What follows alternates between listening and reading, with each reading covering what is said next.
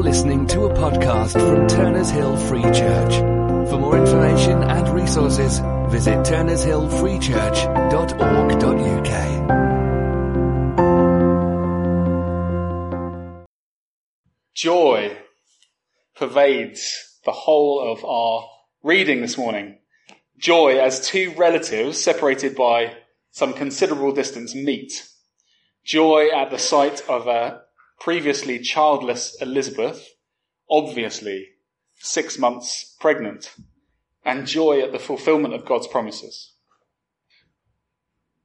These memories that we've read today, probably recounted by Mary firsthand to Luke, aren't just recorded for human interest. It's not just about seeing two women meet, two family members meet. Luke's focus is designed to make a link with another joyful event in the history of Israel.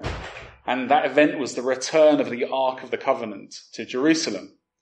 That was the time that David famously danced undignified before the Lord, before the Ark, half-dressed in front of this procession. And it's that same joy of coming back, of salvation being present, of God fulfilling his promises, that same sense of fulfillment and hope that Luke wants to provoke in us by recording the passage, recording the events in this scene in the way he has. And so Luke, in the way that he writes this account, he draws very specific parallels between what's happening here and a passage in the Old Testament. 2 Samuel chapter 6. Feel free to turn to it if you want to. If you've got a Bible in front of you. There are all these different parallels. So in this passage in Luke, Mary arose and went to the Judean hill country. In 2 Samuel 6, David arose and went into the Judean hill country to retrieve the ark. Elizabeth expresses the same sense of awe and unworthiness before Mary as David said before the ark. Elizabeth says, "Why am I so favoured that the mother of my Lord should come to me?" And David says, "How can the ark of the Lord ever come to me?" There's a deliberate echo there in the words. And just like David danced before the ark as it came back to Jerusalem, the infant inside Elizabeth's womb, John, leaps with excitement before Mary, pregnant with the Messiah. And just as the Ark of the Covenant was stopped for 3 months in this household in the hill country of Judea, the household of Obed-Edom, you don't have to remember that, but it's there. The ark stayed there for 3 months, so Mary stayed in the house of Zechariah for 3 months. And there's more as well. Luke uses a very unusual word to describe Elizabeth's cry of welcome. In fact, it's only used here in the New Testament and 5 times in the Greek translation of the Old Testament. And every time it's used to describe the joyful, almost ecstatic praise of God that occurs in front of the Ark of the Covenant. So there's these very deliberate parallels. Why is Luke making that connection? He's showing that Mary is, as Elizabeth says, the mother of my Lord. That she's carrying the presence of God like the ark did. The child that has been conceived in her is none other than God himself. The ark, I'm sure most of you know, but it's worth just reminding ourselves, was a wooden box designed by God, commissioned to Moses to build, inlaid with gold. But it was more than a box. It was designed to be emblematic of the identity of Israel. It was to be the place where God met with people. So in the Old Testament, we have the account of Moses going and speaking face to face with God day after day. Where he would go would be to the ark. And between the wings of the 2 carved angels on the top, God's glory was said to appear. And Moses would speak face to face with God. It was a thing of power. They would, the Israelites would carry it wherever they went, ahead of, through the wilderness, ahead of wherever they went. They carried it across the Jordan, and it made the waters part as they entered the promised land. They carried it into battle, and it brought them victory. It was a thing of assurance, of power, of God's glory, but a place where you could meet with God. But above all, it was like the icon, the emblem of Israel itself, the place where God's glory would come and people could meet with God. That's what Israel, the nation, was all about. It wasn't just in this one place, it was like the whole country. So bound up in this box was all the identity of Israel. the hope of promises made to Abraham, the hope of God blessing them, the hope of the people of the world coming to know the God of Abraham and Isaac and Jacob. And Luke is saying to us, Mary is the fulfillment of that, because she's carrying not just the glory of God, but she's carrying in her womb this meeting place between God and man. She's carrying all those hopes, but in their fulfillment. And our joy at the incarnation should match the joy of Israel before the ark. In fact, our joy at the incarnation of Christ should exceed the joy of Israel when they were in the presence of the ark. It should exceed the joy of David as the ark comes back to Jerusalem out of captivity to the Philistines. There's a sense of increase. Mary says God blesses from generation to generation. It's not, it's a sense of going on and increasing and increasing. God's promises are not only repeated, his faithfulness is not only re-demonstrated, but it's fulfilled in Christ. So we're going to look at joy specifically in a moment. But before we get that, there's just one thing that I think God would say just by a kind of specific and almost by-the-by application, but I think it's really, really good. Just to begin with this. Folks, we should love the Old Testament, shouldn't we? We should love it. We should love the Old Testament because it helps us to understand Jesus. It's just a really, really simple point, but there's so much in this passage, and I could probably go on for another half hour or so unpacking the connections between this passage and the Old Testament. But it's all there. To understand Jesus' life, to understand what he did, what he said, why he died, how it applies to us, not just in the abstract, but actually in our personal relationship with God day to day, we need to understand the God of the Old Testament, the things he said and the things he's done.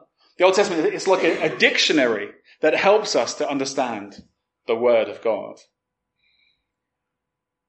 I was watching recently the third series of a show on TV. I won't tell you which one, because it'd be boring to you. But it's a long, long story over 30 or so episodes, and it's been 4 or 5 years in the making or something like that. And it finishes with these two characters, and they have this meeting, and one of the characters reaches out his hand, and right at the end, and he just touches the other guy on the hand as they're talking across the table, kind of an act of reconciliation. And I started to get quite emotional at this point. I don't watch a lot of television, but it kind of moved me. There's these characters who've been kind of loggerheads, and there'd been a lot of misunderstanding between them. And through 30 episodes of this TV program, you kind of see the tension build, and you're kind of hoping that maybe one day they could have some kind of reconciliation. And here it is. The story writers did their job really well. Here it is in the very last episode. Just this one act, one person's hand touching another, creates this incredible emotion because there's this story behind it. Because you understand what that means. It's not just one guy saying, there, it's all right, or however else you might interpret that action. It carried the weight of this whole story behind it. Well, if that's true of a silly fictional TV program, that can move me. How much more, when we understand the whole of the story of God, does it give weight and meaning to the life of Christ? So Jesus crosses the Jordan. We talked about in his baptism, the new Joshua. We've got, Moses goes up on a mountain and comes back with the law. You've got Jesus on the Sermon on the Mount declaring the new law. All these connections are wonderful if we understand the Old Testament. So just by the by, it's not the most emotionally impactful application you're ever going to hear, but I just want to encourage you to immerse yourself in the Old Testament. Don't just read the New, which is in some ways a lot easier to read because it's more modern in its style. But read the Old Testament too and pray and ask God to make those connections for you. Ask him. The Holy Spirit will lead you and teach you. And there's a wonderful, wonderful joy that comes when you spot those things for yourself. And it's not just you come in on Sunday and the preacher makes those connections for you, but you can spot them for yourself. It's really wonderful, rich. And it's not just a mental exercise as well. It deepens your relationship with God. There's one beautiful connection in this passage. Just an example of what I'm talking about. And Mary's obedience. Mary's obedience undoes the disobedience of Eve. Isn't that a wonderful connection? You got, Eve right at the beginning of the Old Testament disobeys God, and her disobedience leads to Adam's disobedience. And the fall is on Adam's shoulders, right? But Eve was kind of there just before. But just before the salvation of the world appears, you've got another woman obeying God and leading to grace flooding back in. That's just a wonderful little connection. And, just something like that, it shows, we can apply that to our lives. That's not just some interesting literary fact. It shows that God's power to restore all things. It's not just a power to destroy the works of the enemy, but to beautifully undo them. To take everything that was lost and restore it back. There's a beautiful harmony and balance to how God does things. What he does in Eve and in Mary on this massive scale for the world, he can do in your life too. He takes everything that's broken and restores all things. Everything that's lost will be given back.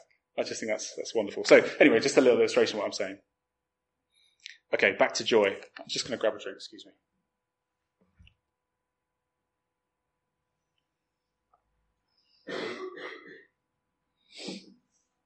Okay, so here's our main point today. Our joy at the news of the incarnation should be like that of Israel in the presence of the ark. More so. So our joy at Christmas should be like overwhelming. It should be more than like dancing, with our, some of our clothes missing, like David was before the ark. More than dancing the aisles. Take that in context, obviously. More than dancing in the aisles, there should be this incredible, incredible joy. Where does that come from? Well, first, there's only 2 points really today, aside from this thing about the Old Testament. Firstly, joy in the fullness of salvation. We should be filled with joy because the salvation Mary carries is more powerful than what came before. Now that is quite an astonishing thing when you begin to think about what the Ark of the Covenant represented and what it actually achieved in the life of Israel.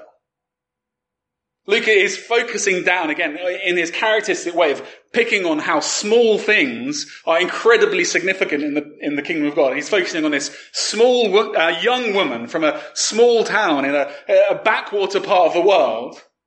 And he's saying she is more important than the ark, the revered ark, the ark of Raiders of the Lost Ark or whatever it is, the ark that's in our popular imagination, but even more so for the people of Israel.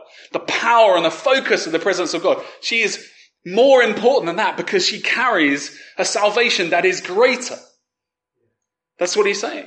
And as Christians, we should know in our heart of hearts that our lived experience of our faith should be that the salvation we carry is wonderfully, joyfully great to change lives and to rescue people, to move people out of the kingdom of darkness into the kingdom of light. There should be a real and a tangible understanding that what we have is not just a good religion, not just a better version of what other people have, not just a more refined religious system, but an experience of knowing God that cannot be matched, that exceeds even the great historical events of the people of Israel. That is quite astonishing.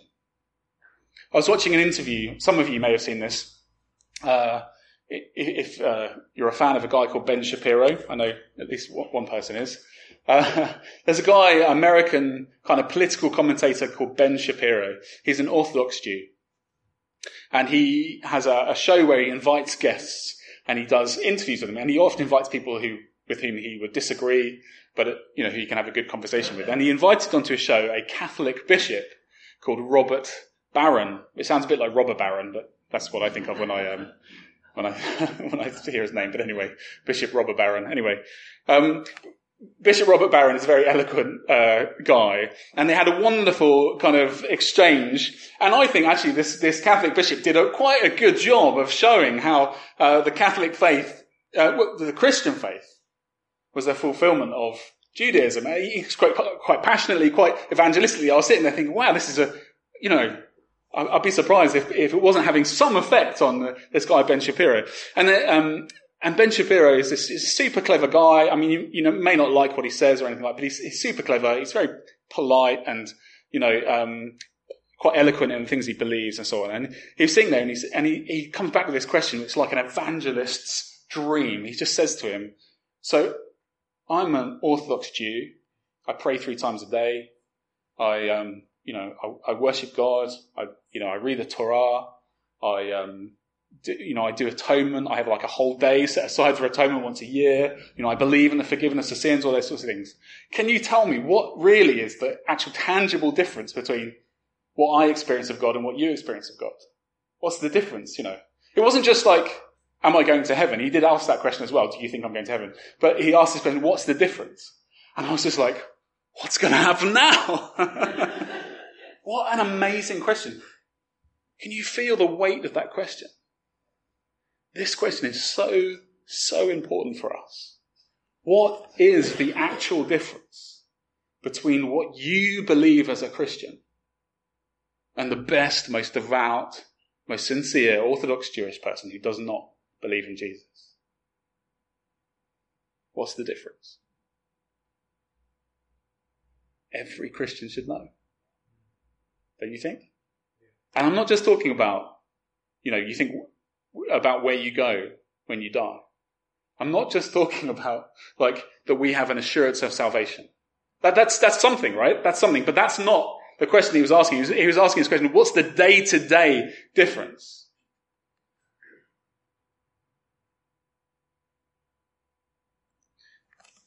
The Ark of the Covenant, the wooden box inlaid with gold, so precious, contained 3 things. Well, at least 3 things, the writer of the Hebrews tells us.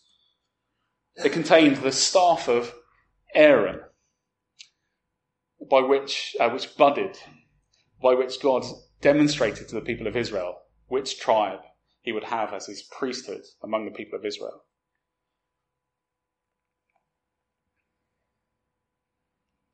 And what a wonderful thing that God gave to the people of Israel. The priesthood and the temple and the sacrifice and the ability to come into his presence and have fellowship with him. The ability to be forgiven of sins, accidental and intentional. What a wonderful thing it was. And yet Jesus is the true staff of Aaron, the true high priest. The one who is not only able to forgive on the outside, but actually, truly cleanse us of our sins. He's the one who's not just able to say, I forgive you, not just able to declare us forgiven, but is actually able to, by his Spirit, wash us clean of sin, set us free from the things that bind us, from habits and enslavements, from the depths of evil that are twisted up in our hearts. He can actually set us free from those things. That's wonderful news, isn't it? The ark contained a pot of manna. This miraculous bread-like substance that came down and fed the Israelites in the wilderness for 40 years. And they kept a pot of it as a reminder of what God had done. He sustained them in this wilderness. And Jesus tells us, Jesus is the true bread of heaven. The one who's able to feed us with the very life of God.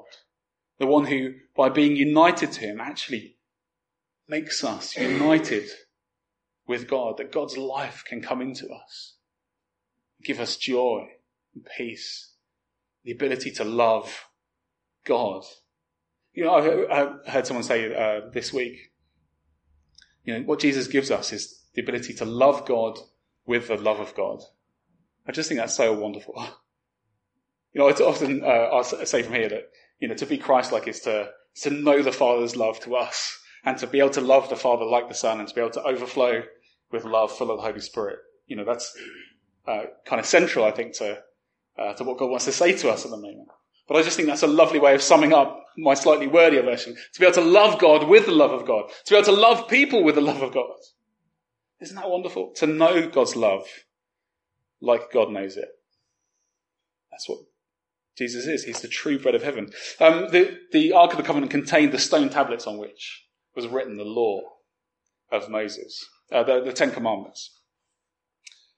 And Jesus is the one who writes the law in our hearts, so that we can actually love the things God loves, and we can hate the things God hates. And we can move freely and do what he wants from freedom, not from because God tells us to from the outside, not because there's some religious commandment in a book that says you must do this and you must do that. And we think, oh, I better do that because I'm so afraid that if I don't do that, I'm going to be punished. But because we're filled with the truth of God, we love to do the things that God loves.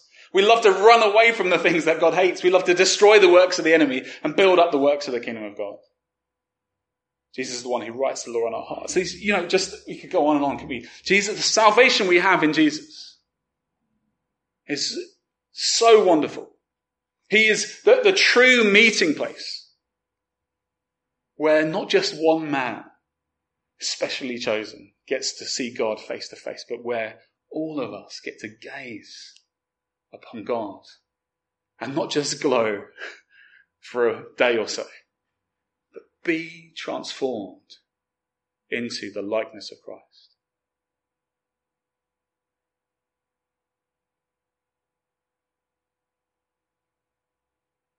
We get to be transformed to be like him. So there's this power that as we think about those things should fill us with a joy that makes us want to dance. As we think about this scene, there's a woman here carrying the Messiah. Not just the Son of David. The Son of God. Who's to bring us to God himself. It's just so wonderful. But it's not just our destination in terms of salvation. It's who that salvation is available to.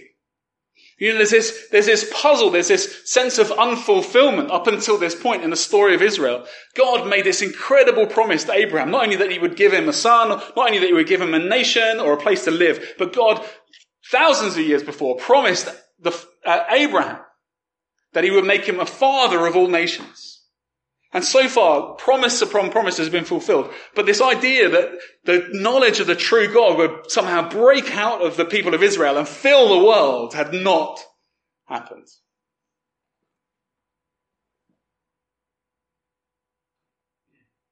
It seemed like people weren't willing or able to come to know this God. Maybe the law was too burdensome. The requirements of being Jewish, converted to Judaism were too burdensome. And every now and then you get someone who became a God-fearer who'd come close, that sort of thing. But nothing like, your descendants will number like the stars.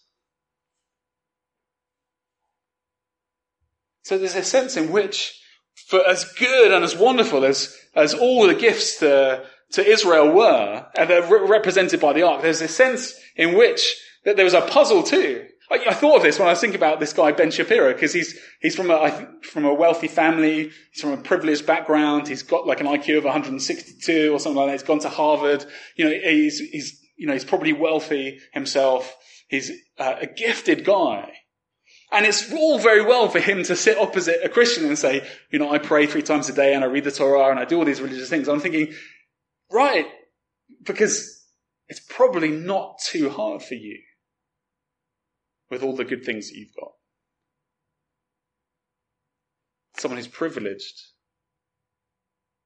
But what about somebody else? And there's this theme in Mary's song that emerges, this theme of fulfillment, that the salvation that has now come is not just better in terms of its end result, but it's capable of bursting those natural banks of limitation of who can enter into this salvation. Not just the privileged few. Not just those with natural virtue. Not just those who have a genetic gift or socially advantaged. Not just those people. And not just those who've benefited from all the gifts of God to Israel either. But the poor, the lowly. The lowly will be lifted up. The hungry will be filled. There's this word Mary uses. This word blessed. It was actually the colloquial word to describe those who weren't poor. It has this sense of privilege. This sense of we don't have to struggle and labour. When she says she's blessed, she's saying, I, the unprivileged, the humble, the nobody, have been lifted up to have true riches. There's this sense in which this promise to Abraham is now being fulfilled. It's able to expand beyond the borders of Israel. That is good news. This salvation reaches all, lifts up the lowly, fills the hungry in a way that it could not before. It's able to give life to those who are dead. It's able to give virtue to those who are just rubbish. It's able to give parents to those who had none to guide them, fathers to the fatherless and mothers to the motherless, siblings to those without a family. It lifts the filthy sinner from the mire. And so there's this truth that comes through in what Mary's saying, that, echoed in Jesus in Matthew 11, I think it is, when Jesus says, truly I tell you, among those born of women, there's not risen anyone greater than John the Baptist. But whoever is least in the kingdom of heaven is greater than he. We have something that makes us more privileged than even the greatest, most devout, most chosen, most, specially singled out person who does not have Jesus. Why? Because I don't know about you, but if I start life as me, no amount of hard work, no amount of devotion is going to make me someone as clever or as privileged as Ben Shapiro. But because of the incarnation of the Son of God, something far more astonishing than everything else in Scripture, more astonishing than crossing of the Red Sea, more astonishing than the glory of God descending in the temple, more astonishing than all the victories in the battles of Israel, more astonishing than all the healings, more astonishing than the giving of the law. I can start life as me, Geoff Chapman, and become like Jesus Christ. And so can you.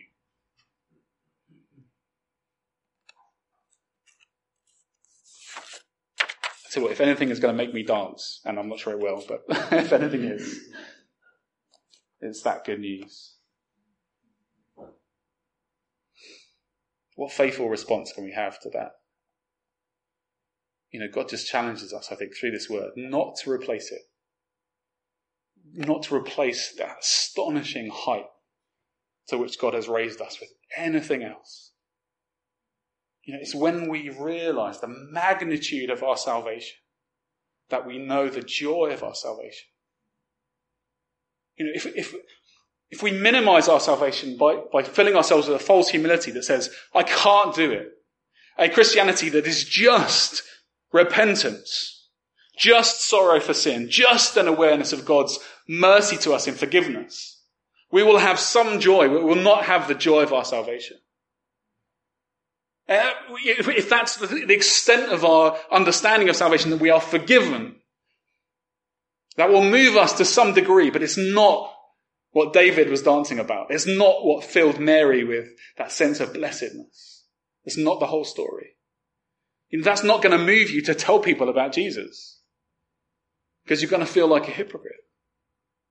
If you're not hungry for this actual transformation, we're not going to be filled.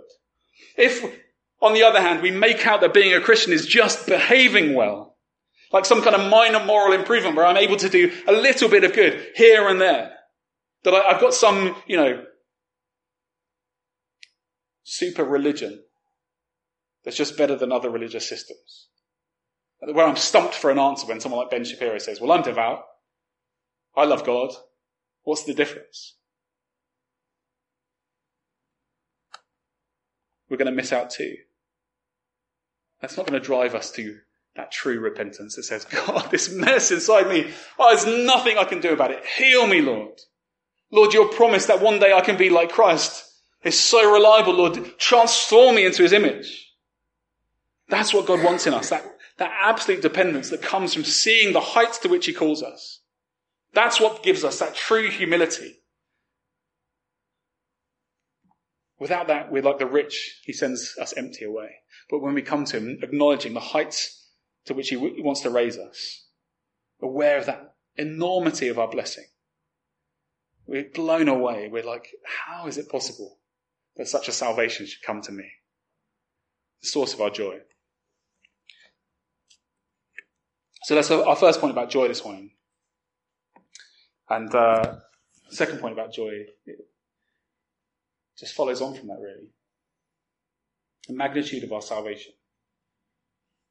And secondly, it's seeing that in one another is a source of our joy. As we realise what God, not only how God has saved us, but how he has saved you and you and you as people who have accepted Christ, as we see that power at work in one another, that fills us with joy as well. You see in this passage a beautiful picture. I mean, I'm sure it's been painted 1,000 times. You can probably go and see it in the National Gallery or something. Mary meeting Elizabeth. These two cousins, parted by age and distance, and both of them with these wonderful promises. These amazing things happen to them. And we see this joy. It's just so much more than just two relations meeting, isn't it? It's this wonderful thing. But Elizabeth's delight as she sees Mary, I just think it's wonderful. The baby leaps in her womb. She's overwhelmed. How is it possible that you have come to me? That same delight that Elizabeth is filled with as she sees Mary is the delight we should be filled with as we see one another.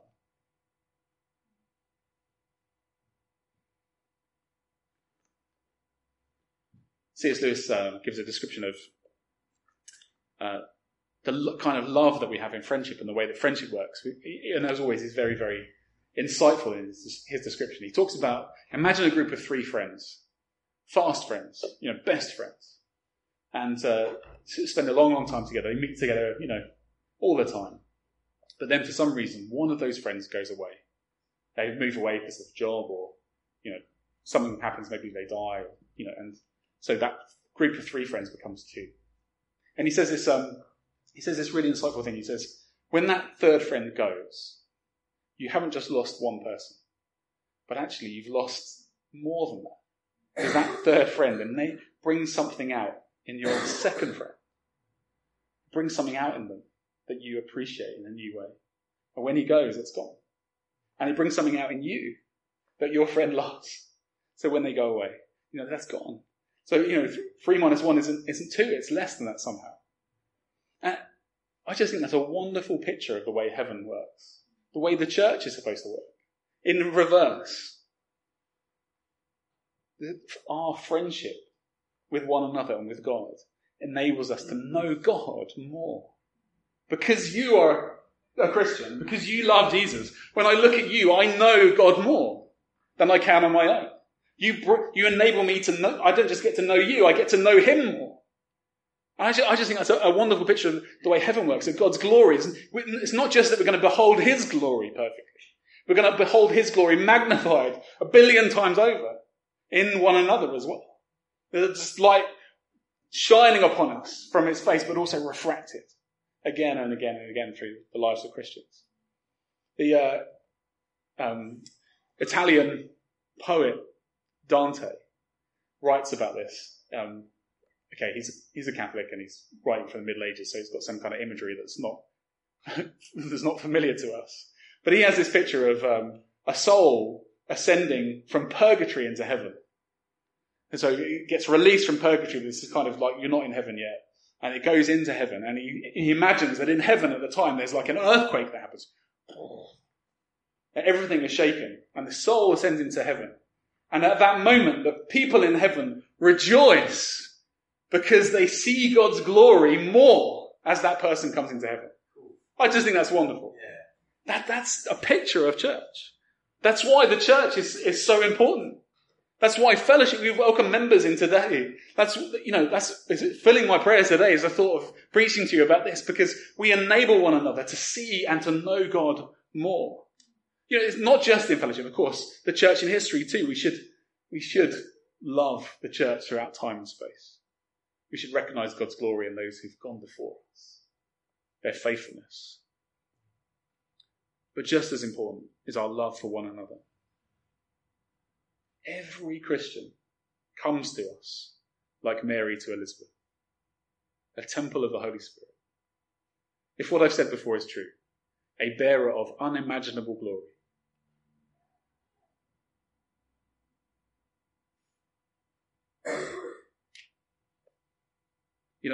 That glory may be just conceived.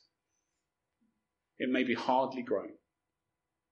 But by God's grace, Christ will be born in them. One day when we see them in the light of heaven, when we see one another in the light of heaven, we will be so filled with joy that we will want to dance before each other. Then you'll get to see me dance. Not in this life, but when I see you in heaven. Maybe. That's why the unity and the peace of the church is so important. That's why they're so associated with the Holy Spirit. It's why the Psalms speak prophetically. The New Jerusalem, the church, is the joy of the whole earth. Why we should walk around its ramparts, count its towers. Because God has deemed it appropriate to display his glory through you. That's why division and envy, gossip, and all those things are so destructive. As we tear down one another, we're tearing down temples of the Holy Spirit. And we're diminishing not only them, but our ability to know and to worship God.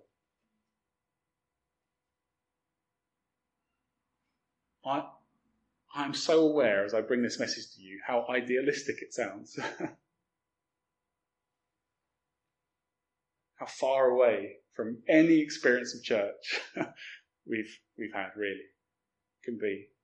But in the light of my previous point, I just think it's a place where we can joyfully practice that. I cannot believe this is what God has called us to. Lord, this is so far beyond my reach. I'm so messed up by sin, so weighed down by my inability to see other Christians in that way. Lord, help me. Open my eyes. Heal my blindness. Lord, even if I were healed, able to do it, to love like that is so beyond me, Lord. I need your grace and your power at work in me. We so easily excuse our sin in this regard in terms of tearing down one another, judging one another, not delighting in one another. Because we fail to realize how central it is to God's plans. We so easily downgrade and misjudge people. It's so easy to do, isn't it? From even the most everyday situations. Coffee shop, and you're there, you want to grab a quick coffee, you've got 15 minutes, and the person in front of you puts in an order for the whole office. And you're there, all holy, you've had a great quiet time that morning, you're in the presence of God, you're like, I'm so looking forward to this coffee, Lord, I'm going to have a great prayer time in the coffee shop, whatever it is, something holy. And this person made in the image of God, full of his glory and potential, suddenly becomes like, the devil. How could you hold me up for an extra 3 minutes? It's funny, but it's true, isn't it? Isn't that at work in us? It was so quick, so easily we turn on other people. We so easily lose sight of the image of God in the world and even in church. I almost think it's the most solid evidence we have of how fallen we are. Just how badly we treat one another. And we don't hunger for it. Because we don't believe that God can do it. But he can. The impossibility of that love for one another is not a cause for despair. It's not a cause for us to lack faith. It should move us to cry out to God. The thing that you don't like in that other person. This is the thing that got me. As I'm preparing this sermon, it's, the thing that you don't like in that other person, the thing that makes it hard to get on with them or to love them, that may be a result of their sin or a weakness in their life or an immaturity in Christ. But what's far more likely? It's probably an aspect of God's glory that you don't like, an aspect of his love that you don't know about yet, something you haven't learned about God yet, something you haven't reconciled with. And in rejecting that person, you could well be rejecting Christ himself. His beauty is so manifold, so magnificent, so varied, so full. It's displayed in so many different ways. We have to be open to seeing that in one another. It's a hard thing to hear, to think that the thing I'm offended by in one of you, say, not that would ever happen. The thing I'm offended by in you might offend me if it was in Christ himself. So, I want to invite you this morning just to come to God with that simple, heartfelt repentance. To acknowledge that ark-like glory that is present in your brothers and sisters in Christ. To acknowledge that great knot of sin that you cannot untie, that distorts the way you see each other and the way you see the world. And to cry out, Son of David, have mercy on me. Heal me. Help me to see. Take away this blindness. This isn't just for you either. The world is dying, almost literally, to see us love one another like this. We're in a world where again and again and again we hear in politics and in culture the value of the person. That's what's being said all around us. That's what's behind all the things, identity politics and the way our culture is going. And it's affirming, tolerance. What it's trying to say is people are valuable. We should be saying amen to that. But we should also be able to turn around to the world around us and say, but you have no idea how valuable. It's not just you're valuable because of who you say you are, because you believe in yourself. No, you're valuable because you are potentially a temple of the Holy Spirit, because one day you could be like Christ, because one day you can display the glory of God and his love to the world like nobody else. That's what the world is hungry for. In all its messed up sin, that's what's behind the lust that's enveloping our world. That's what's behind the politics that's enveloping our world. That's what's behind, snowflake millennials, or whatever you want to call them. It's this value. But we can point them to the real thing. We have the real thing. If the church is a place where we tolerate one another, our toleration won't even match that of the people around us. We have nothing to offer. But if we truly accept one another, if we truly delight and rejoice in God's glory in each other, the world will see that we have what they are hungry for. The love of God. This is our destiny, isn't it? To see one another like this. That's the heaven to which we're called. Church is the forecourt. We want to live in his courts forever. We want to see his glory. God has given us the chance that we can begin to experience that even now. Let's pray and ask him for that, shall we?